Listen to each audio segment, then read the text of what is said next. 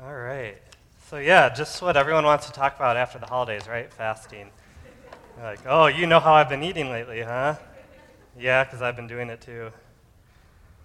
Yeah, so obviously Doug mentioned why we're going this direction, start off the new year, seeking God, looking for Him to really lead us and give us our vision for this coming year.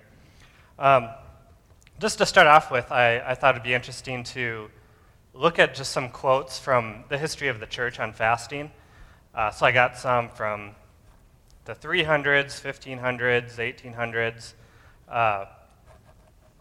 And I don't endorse every word of every quote, but it's interesting to hear what they say, and there's a lot of good nuggets in there. But in case you're wondering, like, oh, I don't know if I agreed with that wholeheartedly. Yeah, I don't know if I agree with every one of these wholeheartedly, but for the most part, they're good and interesting. The Archbishop of Jerusalem, Cyril, in the 300s, said, "Be not then henceforth a viper, but as you have been formerly a viper's brood, put off," he says, "the slough of your former life. For every serpent creeps into a hole and casts its old slough, and having rubbed off the old skin, grows young again in body. In like manner, enter also through the straight and narrow gate, rub off your former self by fasting, and drive out that which is destroying you." And then Martin Luther, 1500s, "Of fasting I say this, it is right to fast frequently in order to subdue and control the body. For when the stomach is full, the body does not serve for preaching, for praying, for studying, or for doing anything else that is good." That's kind of how Martin Luther always talked. He always said things in a kind of hyperbole type way. Can't do anything when you're fasting. When you're not fasting, basically. Of course, that's not quite what he meant, but that's how he said things. John Wesley makes a strong statement, and he's coming from Matthew 6, where, Jesus is talking about when you pray, when you give to the poor, when you fast. He just kind of says them all in the same way. So John Wesley took that up and said, "The man who never fasts is no more in the way to heaven than the man who never prays." Andrew Murray says, "Prayer needs fasting for its full growth. Prayer is the one hand with which we grasp the invisible. Fasting is the other hand, the one with which we let go of the visible." I think that one's my favorite.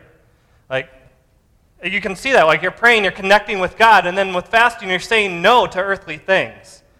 I just love that picture. Dietrich Bonhoeffer said, "When the flesh is satisfied, it is hard to pray with cheerfulness or to devote oneself to a life of service, which calls for self-renunciation." So that's just a little sampling. So just to kind of to start off with, what do we mean about fasting? Just be clear on the definition. Of course, Doug already started with one definition for Arthur Wallace, which was great. So talking about fasting, we're specifically talking about fasting from food. Now, a lot of times we say, like, oh, I'm going to fast from social media or from sugar or whatever, and that's all good. Like, I'm all for that stuff, caffeine, like, whatever. Like, Paul said, everything's lawful for me, but I will not be mastered by anything. So anytime something's mastering you that shouldn't be, something's controlling your life, you need something, it's good to go without it. So I'm not downplaying any of those things. But we're looking at fasting from food, kind of the normal way the Bible talks about fasting this morning. But again, not to downplay any of those other things. It's just not our focus right now. Ronnie Floyd, I think he was like a Southern Baptist Convention president for a while, he really kind of got a heart for fasting. At the end of his life, he did a number of 40-day fasts. I liked his definition. He said, "Fasting is abstinence from food with a spiritual goal in mind." Really simple. Abstinence from food with a spiritual goal in mind. And he goes on and says, "It is when I pursue the God of heaven to do something powerful and supernatural in and through my life." And I don't think necessarily it has to be in and through your life. Like, you could fast for something maybe that's going on like in the Middle East. Like, that's great too. But you're asking God to come and do something powerful, something supernatural, something that you can't do. And you're saying, "I'm weak, I can't do it," but you can do it. Fasting is coming to a place of weakness and asking God to move. But simple definition, abstaining from food for a spiritual goal or purpose. So we're not talking about fasting for your health, even though that can be another good thing. But we have a spiritual goal, a spiritual vision in mind when we fast. So we're going to look at our main passage this morning is going to be Matthew 9. I think it's one of the most helpful New Testament passages on fasting. So I'm going to read it, we'll pray, and we'll get into it here. Then John's disciples came to him, saying, "Why do we and the Pharisees fast often, but your disciples do not fast?" Jesus said to them, "Can the wedding guests be sad while the groom is with them? The time will come when the groom will be taken away from them, and then they will fast. No one patches an old garment with unshrunk cloth, because the patch pulls away from the garment and makes a tear worse. And no one puts new wine into old wineskins, otherwise the skins burst. The wine spills out and the skins are ruined. No, they put new wine into fresh wineskins, and both are preserved." Let's ask God's help with his word here. So, Father, we just thank you for your word. We thank you for your presence. And we are asking, Lord, that you make our hearts good soil for your word. We're asking that your word would come into us and bear the fruit that you want to see for your glory. Strengthen us for praying, for fasting, for seeking you in a way that honors you, and help us to avoid the ways that don't honor you. In Jesus' name, amen. All right, so Matthew 9, a couple notes from it. A few months back, I preached on the parable of the virgins. But it's interesting there because Jesus, in that parable, kind of referred to himself as the bridegroom. And here we see again Jesus calling himself or likening himself to a bridegroom. And just to note again that to any Jewish hearer, that's a claim to be the God of their Bible, the God of the Old Testament. He was the bridegroom of Israel. He was the husband of Israel. It said about him, as a bridegroom rejoices over his bride, so will your God rejoice over you. In Isaiah, and there's many other passages, God talks about betrothing Israel to himself. All that to say, to any person of the original audience, they were hearing Jesus claiming something great here. Another interesting thing I find here is that, okay, so it's John the Baptist's followers who are coming to Jesus, right? And so the Pharisees had just kind of questioned Jesus about some stuff. Jesus is feasting with sinners and tax collectors. So the Pharisees are like, "Why are you doing this?" And now John's disciples come and they're like, "Why aren't you fasting? We fast, the Pharisees fast. How come you're not?" And I just think it's so interesting how Jesus responds here, because if you remember John chapter 3, where John's followers go to John the Baptist and they're like, "Okay, now Jesus is baptizing and everyone's going to him. Well, what's going to happen to your ministry, John?" And you remember how he responds?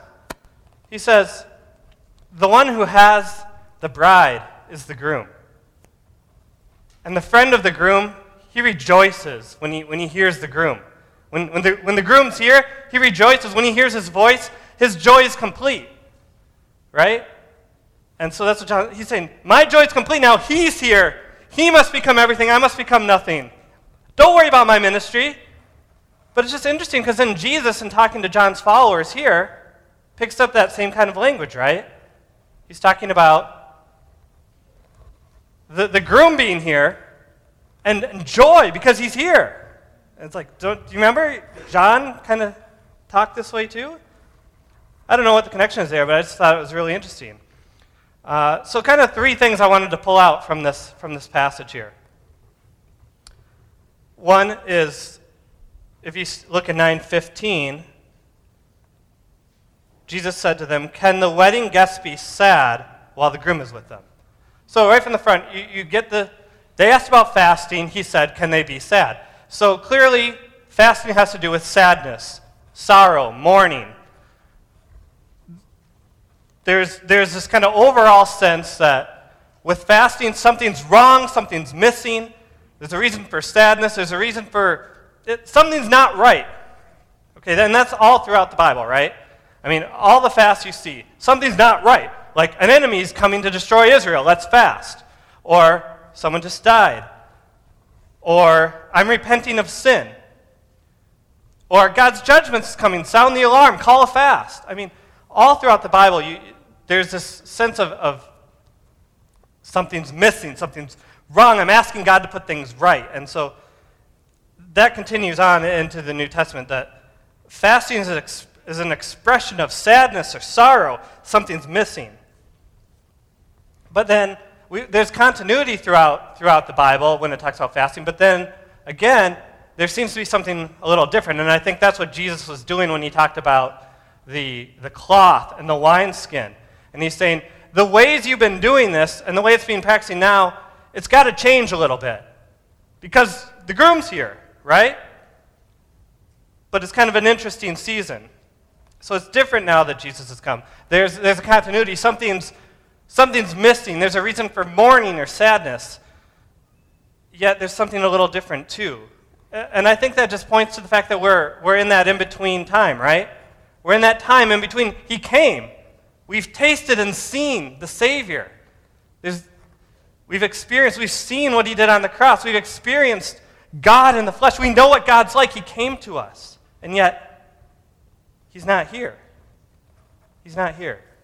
This is this in-between time where there's both this expression of something's not quite right now, and there's joy. He came. And we're in that in-between time.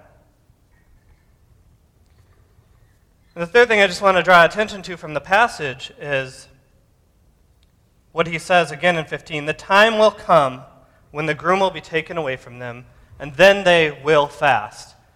And I just think the way he says this, then they will fast.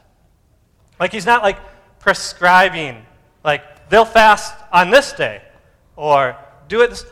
It's like it sounds like it's a desire, right? Like it's not a routine. When I'm gone, my people are going to want to fast because I'm not there. And they want me there. Do we miss him? Do we want him to come and make things right? Do we miss the righteousness and justice that God originally designed for the world that's not here? Then in those days they will fast. It's going to come from in here.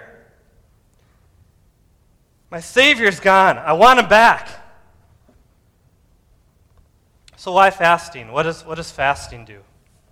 Just take a moment here to kind of if you haven't ever studied fasting or read anything on fasting, I'd highly recommend John Piper's Hunger for God. It influenced me so much. I read it a number of years ago. I went back to it this past couple of weeks, and I was completely wrecked. And I looked at what page I was on. I realized I was just in the preface. And I was completely wrecked 3 different times. I was like, I don't know if I can keep reading this. It's so good. Just so much combining the experience of fasting with understanding it from the Bible. There's a lot of good books on fasting. I mean, a lot of books on the spiritual disciplines give helpful things on fasting, whether it's like Dallas Willard or Richard Foster or Mike Bickle's book on prayer includes a part on fasting. Not everything in those books is perfect, of course, but there's a lot of good resources. That's one I recommend, though, Piper's Hunger for God. Anyway, why fasting? What does it do? Why is this a good way to express our desire for the Lord to return, or desire for justice? So I think there's a lot of good reasons. Fasting does a lot of things. It's pretty amazing when you consider it. But one is, we're fasting from food. Food's not a bad thing, is it? Right? I mean, food's great. Praise the Lord. He wants us to enjoy food. And often our greatest spiritual enemies are good things. And I think that's part of what fasting's all about. A lot of times we think about avoiding sin or wicked things, right? There's things that we obviously need to say no to. But so much of the time, the enemy of doing God's will, walking out God's vision, are good things, like food. Philippians 3 talks about the enemies of the gospel and says their God is their belly. Right? It's not like some wicked thing. It's just that they're doing everything to satisfy those earthly appetites, right? That's what drives them. It's not necessarily pursuing something wicked. It's making God's gift God. Psalm 17 talks about the wicked in this age, and talks about It says the wicked are those whose portion is in this life. The portion in this life, that's the wicked. So you don't have to pursue gross, wicked things to be worshiping idols, to be pursuing wickedness. When you've completely supplanted God with his gifts, we're in trouble. And so fasting is a way of saying, I don't want God's gift to be God. I like what John Piper says. He says, the discipline of self-denial is fraught with dangers. Like, yeah, there are things to watch out for when fasting. And some people have had bad experiences with fasting that's felt legalistic. They're like, I don't want to do it. It just felt wrong. And there are dangers. There's wrong ways to do it. The discipline of self-denial is fraught with dangers, perhaps only surpassed by the dangers of self-indulgence. So let's not just say, I don't want to be religious and not worry about living for the flesh. They're both dangerous. So we need God's Spirit to come help us how to do it the right way. Because you're not avoiding all the dangers if you're just saying, I'm not going to fast because I don't want to be legalistic. And this is multiplied greatly by the fact that we're in America, I feel like. Right? Because so often, we're satisfied, things seem right. Like we talked about fasting, there is a sense of mourning, there's a sense of something's wrong. Things aren't right in the world, but so often in our lives, things seem really right, don't they? I mean, we get to go home to a nice house, we get to have good meals. Like, a lot of times it feels like things are right. And I'm not saying that's bad. Like, praise the Lord for the blessings he's given us, and I'm sure people are going through tough times, and this year has even maybe shown us things aren't quite right in a lot of ways. But a lot of times, it's easy to feel like, yeah, things are pretty much right in the culture we live in. And often, being full and having everything feel right, it kind of kills that spiritual appetite, right? Everything feels okay. I don't feel like there's this sense of longing right now. And again, just God's a God of feasts. I mean, He's totally pleased when we're enjoying our family at holidays and having a good meal and sitting back satisfied. God loves that. He invented that. I mean, there's going to be a feast when we meet him in the age to come. I mean, that's God made that. It's not like some other thing that God allowed into the world. But if that's if that's the state we're constantly in, it's going to be hard to have that longing, that desire, that things would be made right that aren't right now. One of the main things that Jesus said comes and chokes the power of his word and the doing of his will is the desire for other things. He talks about the desire for other things comes in and chokes the word. So how do we fight that? How do we fight that desire for other things? And a lot of things he talked about were good things. Marriage, food, job. I mean, they're not bad things. But how do we battle that when the desires for other things come in and choke the word? As I said, Piper's book's called A Hunger for God. That's kind of the idea, is that how to battle this desire for other things, we need a greater hunger for God than our hunger for those other things. And so fasting is a way of giving us the physical sense of what we need spiritually, right? I mean, we're whole beings. We're physical, we're spiritual. That's why we do baptism. That's why we do the Lord's Supper. We need physical things to remind us of spiritual realities. Fasting the same way. It's a physical thing that we hope translates to a spiritual reality of hunger. Another thing that fasting does, or a great benefit of fasting, is it helps discipline our bodies, right? Paul talks about disciplining his body in 1 Corinthians 9 in his ministry, and he says, I discipline my body, I make it my slave, so that after I preach the gospel to others, I myself won't be disqualified. I don't want to be a hypocrite and preach to others and give in to self-indulgence and have everyone discredit my ministry. I don't want to preach Jesus and then fall away from him because I'm too in love with the world. So how do I do that? I discipline my body. I make it my slave. I make it so that my body's not telling me what to do. I'm telling my body what to do. And that's what fasting does in a way. In a little way, it says, I'm not just going to listen to you, body. I'm going to tell you. And if we can do that with food, then we'll be strengthened by God's grace. If we're doing it in his grace, we'll be strengthened to do it with other things too, right? My body wants me to give into sexual immorality, but I'm not going to listen to my body. I'm going to tell my body what to do. It's going to strengthen us so that things get ordered rightly. That the right part of us is in charge. Another thing about fasting I just thought about was the Beatitudes, where Jesus talks about those who are fit for his kingdom. And I was thinking the first 4 Beatitudes are all about longing, emptiness, desire, needing to be filled. The first 4 Beatitudes: blessed are the poor in spirit, for theirs is the kingdom of heaven. Blessed are those who mourn, for they will be comforted. Blessed are the meek, for they shall inherit the earth. Blessed are those who hunger and thirst for righteousness, for they will be satisfied. And they're all, like, there's an emptiness, there's a longing, there's a desire, there's a hunger for those first 4 Beatitudes, right? And fasting is a way to express that. It's a way of coming into that place of, yeah, I want to hunger and thirst for righteousness. I want to acknowledge that I'm nothing without God. I want to come to a place of weakness to acknowledge his strength. Another thing I thought was interesting that I hadn't really thought about before was this comes right after the Lord's Prayer in Matthew 6. Well, not this part, but when Matthew talks about fasting, when Jesus talks about fasting in Matthew 6, when he says, when you fast, it came right after the Lord's Prayer. Just as an idea of, what are we longing for? What are we hungering for when we're fasting? That his name would be hallowed. That his kingdom would come. That his will would be done. That's what we're hungering for. That's what we're expressing. We want to express that there's a better food. We want to express there's a better food. And all through the Bible, we see Jesus doing this. And you mentioned John 4 this morning, which I thought that was awesome because I wanted to touch on that.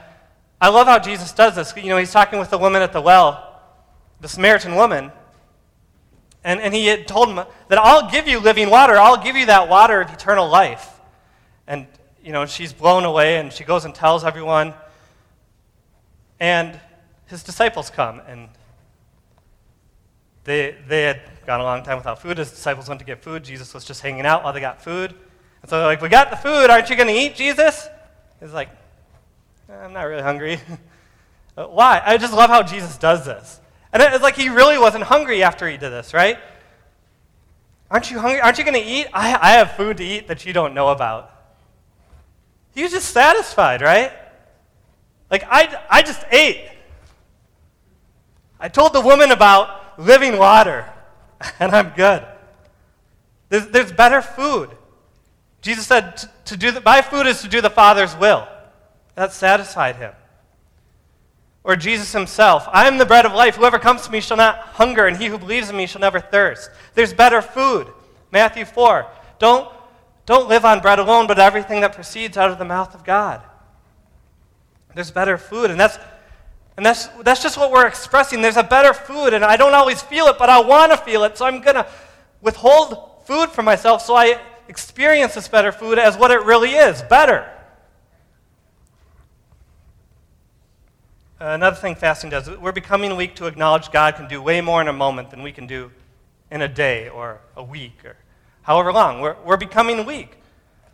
Because if we just, okay, how can I make myself as strong as possible to accomplish as much as possible? You probably wouldn't fast. But we're acknowledging that that's not what's going to accomplish the most. God can do more in a moment. And so we're looking for him to move. So we talked about some of the good parts of fasting. I just want to quickly go over some of the ways not to fast. There's some pitfalls with fasting. How not to fast. One, in order to be seen, from Matthew 6. Don't fast in order to be seen. Now, obviously, we're looking to go into a season of fasting together. So it's not like it's wrong if someone knows you're fasting, right? I had a roommate in college, and we were kind of coming to know the Lord together and getting introduced to fasting together. And we used to kind of have this thing where, like, if we found out the other one was fasting, we said we got, like, their reward for fasting. So we'd be like, we'd be making food, and, hey, you want any other food? No? Why not? Try to catch each other fasting. All that said, it's not wrong for people to know you're fasting. It's all about the motivation. Why are you fasting? Are you doing it so people think, oh, what a spiritual person? Is that your motivation? If that's your motivation, then Jesus says that will be your reward. They'll know you're fasting. They'll think highly of you, and that's it. If that's what you want for your reward, go ahead. That'll be it. So, not in order to be seen, not as like a sacrament, like by the mere fact of me doing this thing of withholding food from myself, God is obliged to do something for me because I did it. Right? Don't turn it into a mechanistic ritual. I did this, God owes me this. It's all about the heart. It's all about the heart. So that doesn't mean that's just an encouragement to me not to think your fast has to be perfect. Like maybe you're just like, oh, I can't do it. I just have to have like a spoonful of peanut butter or something to get through. It's all about the heart of why you're fasting. It's not like, oh, God's going to deduct that from your reward. Right? Don't make it a ritual. Don't make it into some like mechanistic thing. Third, don't do it in a way that's grumpy or sullen. Right? That was the other thing Jesus was saying in Matthew 6. They go, oh, yeah, I'm fasting. I'm so tired. That's what he said not to do. I read this one article. I liked I don't even know who she is. Her name was Kay Wilson. But she said, there's an inclination when you're fasting to say, poor me. But instead, I say, Lord, you are my portion. I love that. Isn't that what we're inclined to do? Like, these people are eating good. Oh, I wish I could have some of that. Looks good. Oh, no, I can't. Don't do it in a grumpy, sullen way. Jesus said, put oil on your head. And that's another interesting thing where I think where we're in this time. I talked about we're in this time between Jesus coming and his coming again. That fasting is not, it's both an expression of mourning and of joy, right? Like our fasting should be joyful, and that feels kind of weird because we're fasting. Something's not right, but he came, and I experienced him, and I love him, and I know he's going to make things right. So there's this mingling of joy and mourning in our fasting. Don't fast to earn a relationship with God. Don't fast to earn a relationship with God. You think God's not really pleased with me, but if I fast, maybe he'll start to be pleased with me. If that's what you're thinking, don't do it that way. That's why he came. He came so that you could be assured that he is completely pleased with you because of the cross. Completely, 100%. He's as pleased with you. If you have received Jesus, if you put your trust in Jesus, he's as pleased with you as he is with his Son. That's what the cross is about. That's why it talks about being in Christ. Because God sees us in Christ. That's why it says it over and over in the New Testament. We're beloved in Christ. He's chosen us in Christ.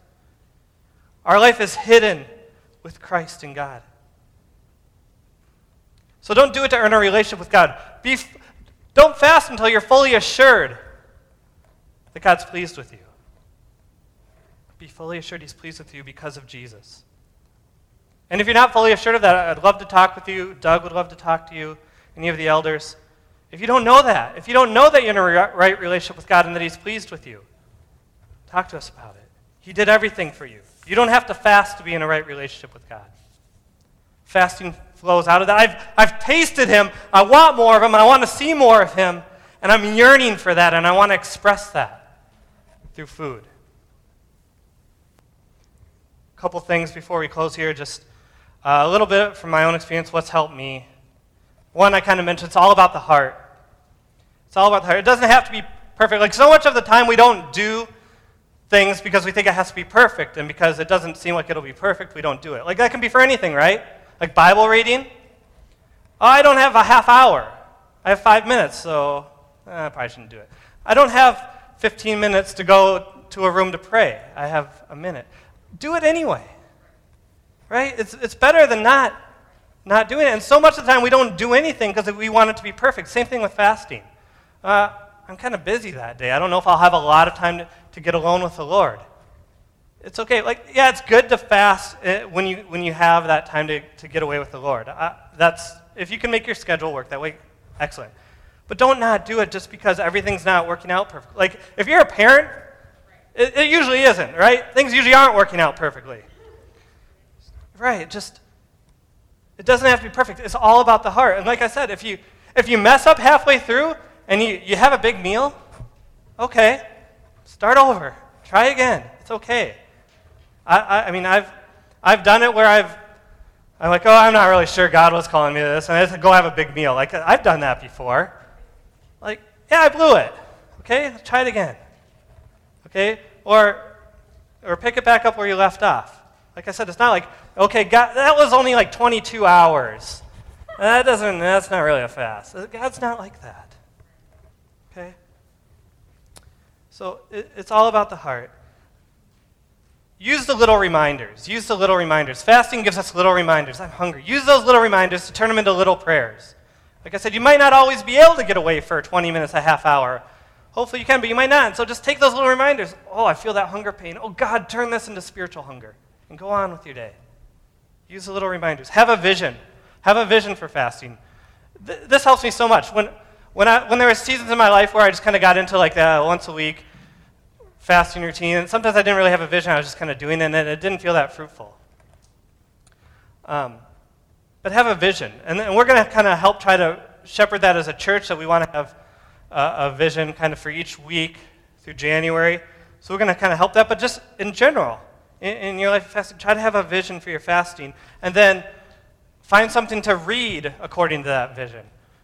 Maybe you're fasting for the unborn. Find a great book about protecting the unborn to read. Or maybe you're fasting for global evangelization. Find something, whether it's part of the Bible or some great book based on the Bible. Maybe you're just fasting to encounter God more. Find either a portion on who God is, or a book like Knowledge of the Holy, something to stir your vision, to fuel your prayers as you fast. Do justice was another thing. One time I was kind of in the habit of fasting, and I was kind of feeling dull, and I was just reading Isaiah 58, where he's talking about justice. Is this not the fast that I have chosen, to loose the bonds of the yoke, to give your bread to the hungry poor? And I was like, oh, I'm going to start taking the meal that I'm fasting and bring it to a homeless person. So just find a way to incorporate justice into your fast. Another thing that's really helped me is just learning that your body is okay while you're fasting. And I understand there are some people, maybe like you're a diabetic or something. Like, there are some exceptions, I get that. Maybe you need to consult a doctor before fasting. For most of us, though, our body's okay. And that just made a big deal to me. Like, I was like, oh, I'm probably just going to be tired all day. And so I'd kind of go through the day like that. And then when I kind of started learning a little more about how our body works, I'm like, actually, I'm American. I have a little reserve. My body can actually give me energy for quite a while. And it just helped that I didn't kind of have to go around. Like, it's like if I had the mindset that I was going to be tired all day, I was. So your body's, there's good stuff to read about what happens with your body with fasting. It's, from my understanding, it's mostly really healthy. And finally, believe Jesus about rewards. He said in your fasting, if you fast in secret, your Father in heaven will see and reward you. Like, it's good to think there's rewards and to believe in those rewards. He wouldn't have given us a bad motivation to fast. So believe Jesus about rewards. So when you fast, like I said, not in a mechanistic way, I did this, God owes me this, but I'm placing my heart this way before God, and I'm expecting that He's gonna work. And when you're fasting, you're expressing a desire for God. You're expressing a desire to know Him, for His kingdom to come, for His will to be done. And so expect rewards like that. I'm expecting that God's going to show up and I'm going to know Him more. I'm expecting that God's going to bring His kingdom about. I'm expecting that God's going to help me do His will. Those are the type of rewards I think Jesus wants us to expect when we fast. So in closing, I'm going to go ahead and invite the worship team up. But Doug kind of mentioned this. We're going to be looking to fast as a congregation in January, looking for once a week. If you can do the time Doug talked about, great. Again, maybe that doesn't work for everyone, but hopefully you can join once a week. Maybe, whatever you can do, don't If it's not perfect, maybe you can fast a lunch a week. If that's you, I still think it's better than not doing anything. Once a week, as a church, we're going to, like I said, try to give you kind of some vision for each week. I'm going to hopefully try to do that through my weekly prayer updates and kind of updates on Sunday mornings as well with Doug. Our kind of overall theme is fasting for spiritual renewal as a church. We're looking for spiritual renewal. We want to start the new year refreshed, renewed by God's Spirit to do His work in this coming year, spiritual renewal in the church. And we're going to end it at the end of January with an encounter service where we come together, celebrate the Lord on a Sunday night, I think probably January 31st. But let's, by God's grace, come together in this month and say, this much we want you, your kingdom and your will. And we want to express this through foregoing food for a time. Let's pray together. Lord, we thank you for your goodness. We thank you that you came. We want to be just completely blown away by the fact that you came as a baby, that you came as a human, that you took on flesh. Just come blow us away again by that and show us in how to respond in this time in between your first coming and your second coming so that we express our longing and experience that longing for you, that we missed you. We have hearts that truly miss you and your kingdom, and we long for that, and we work for that to come. I'm asking that you would do that in us, and that you would use fasting as a tool to do that in us, Lord. Also, just as the worship team plays, you can get prayer on the sides if there's anything you want prayer about.